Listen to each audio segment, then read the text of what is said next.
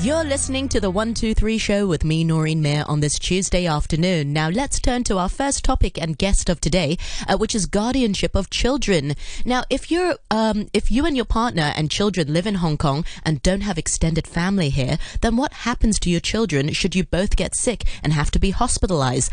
Like times like these, if you get the coronavirus and you and your husband or your wife both get ill, what happens to your children? Well, to tell us a little bit more about this, we are joined by Asa Wilkins from Phoenix Wills. Welcome to the program, and thank you very much for joining us this afternoon, Asa.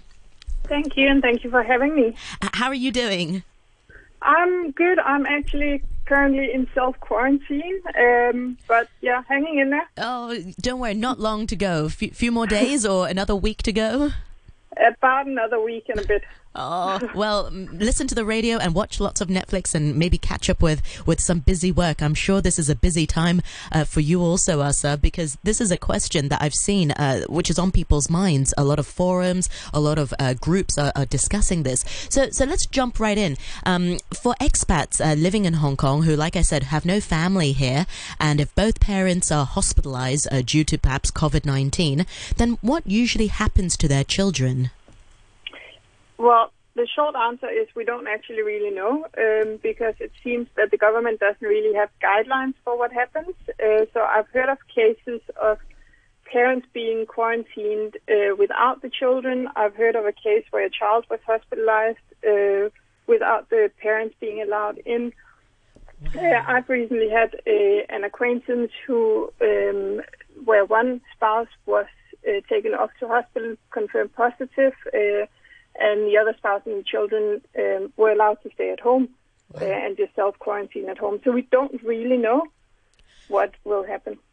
There are different types of guardianship as well. I was looking into it. There's something called the permanent, temporary, and living guardians. Can you sort of explain to us what are the different categories and what do they mean? Yes. So under normal circumstances, usually you would appoint temporary and permanent guardianships for your children if both parents passed away, so someone who can step in and take the children in that case. So the permanent guardianship would be the people you want to look after your children until they turn 18. If those people don't live in the same country as you, you need to then also appoint temporary guardians, so someone on the ground who can look after the kids until the permanent guardian can fly in. So usually the temporary guardian has to be in the same city as you, basically, because they are the immediate people who, should something happen to the parents, they are the people that your children will go to. Exactly, that's correct. Yeah, instead of going into state care. So you appoint your friend or your neighbor, just someone who lives in Hong Kong, who can take the children. That's right. And in terms of guardianship, it's something that's incorporated as part of the will, or is it separate? How does it work? It can be both. So usually you would make an appointment of guardians in your will. It should then be backed up with a deed of appointment of guardianship, because that just gives the guardian immediate access to your children. They don't have to wait for the will to be found and presented to the courts. With the deed, they can approach the authorities and take control of the children immediately.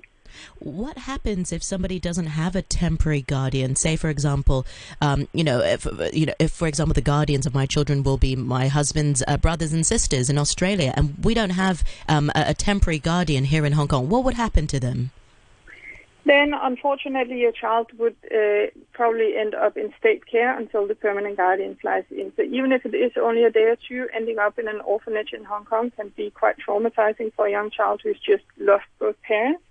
So it really is very, very important to appoint temporary guardians. Can domestic helpers be that temporary guardian? For example, now if both parents get COVID-19 and they have to be hospitalized, the children usually just live at home with the helpers. Can domestic helpers be a temporary guardian? In the case of a living guardianship, yes.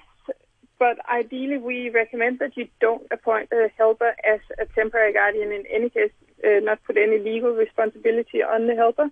If the case is that the parents pass away, then her contract ends immediately. The minute her employer passes away, her contract ends. So she's not. Yeah. So even though a helper is normally the most appropriate choice, really, because she is the next closest person to our children. Legally, it's not necessarily a good idea. It can cause problems for her. Another issue is, of course, that helpers don't have a high regard in Hong Kong, so they could be facing problems with the authorities as well. So I would normally say appoint a friend or a colleague or a neighbor, someone else, to have the legal responsibility, but then we can include provisions so the helper can actually stay in your home and help look after the kids, but she's not legally responsible. Yes, I see what you mean. You must see a lot of clients these days as well. What are some of their concerns to do with these sort of uncertainties, such as COVID-19? Yeah, right now it is, of course, ending up in hospital, in isolation or in quarantine, or simply the families being split up, because there are a lot of what-ifs out there. So what we're doing now for a lot of our clients is we're setting up living guardianship. So that's a document where you appoint someone to be legally responsible for your children if you're unable to care for them for any reason other than having passed away. So it could be, in this case, if you're in hospital or if you're quarantined, sort of longer term. It could also apply if both parents had been in an accident, one had passed away, one was in a coma. Or it could even just cover if you went on a weekend away without the kids, that you have someone legally responsible for the children and someone who can then make medical decisions also for the kids if needed.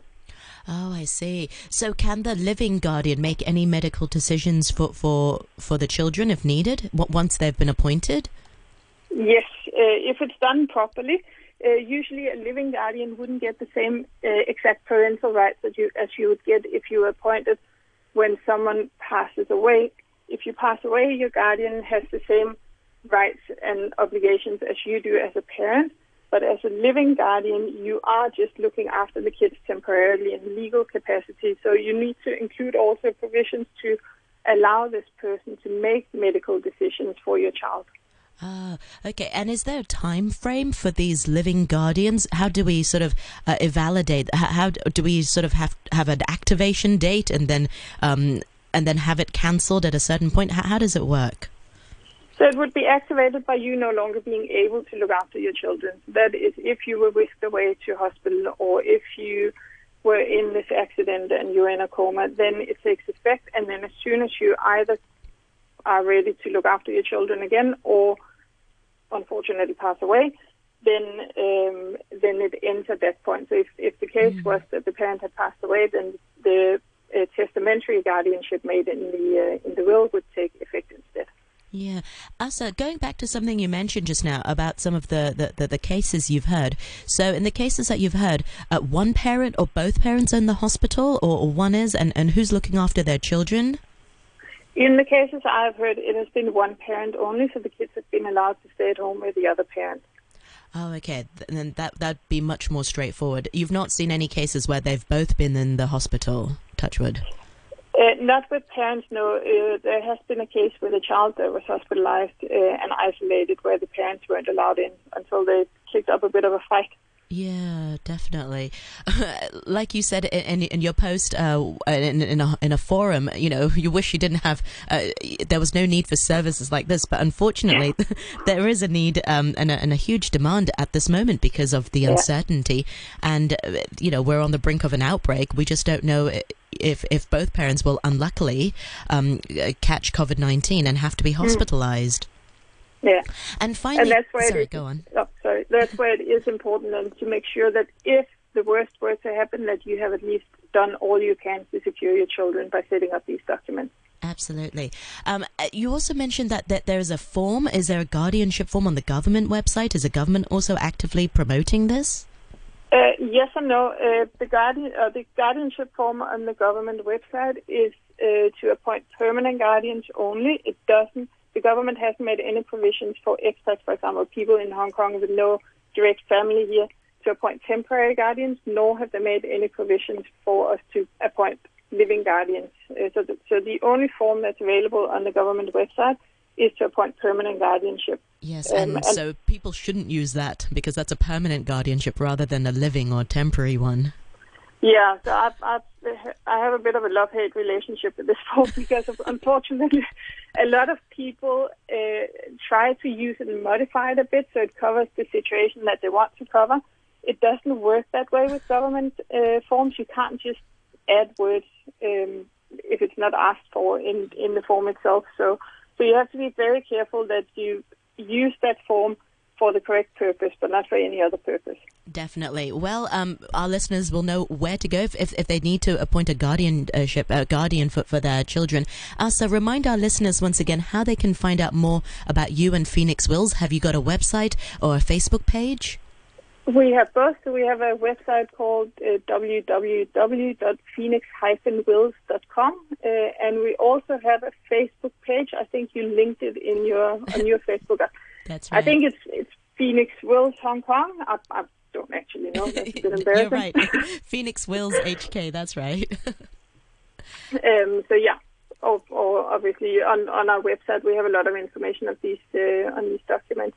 Excellent. Well, as ever, thank you so much for your time today, Asa. You've answered so many questions I'm sure our listeners have on their mind. Thank you very much indeed for your time. And that's Asa Wilkins from Phoenix Wills giving us an update on what to do if you and your spouse both need to be hospitalized because of an illness and you need to appoint a guardianship for your children. Many thanks once again for your time, Asa. Thank you.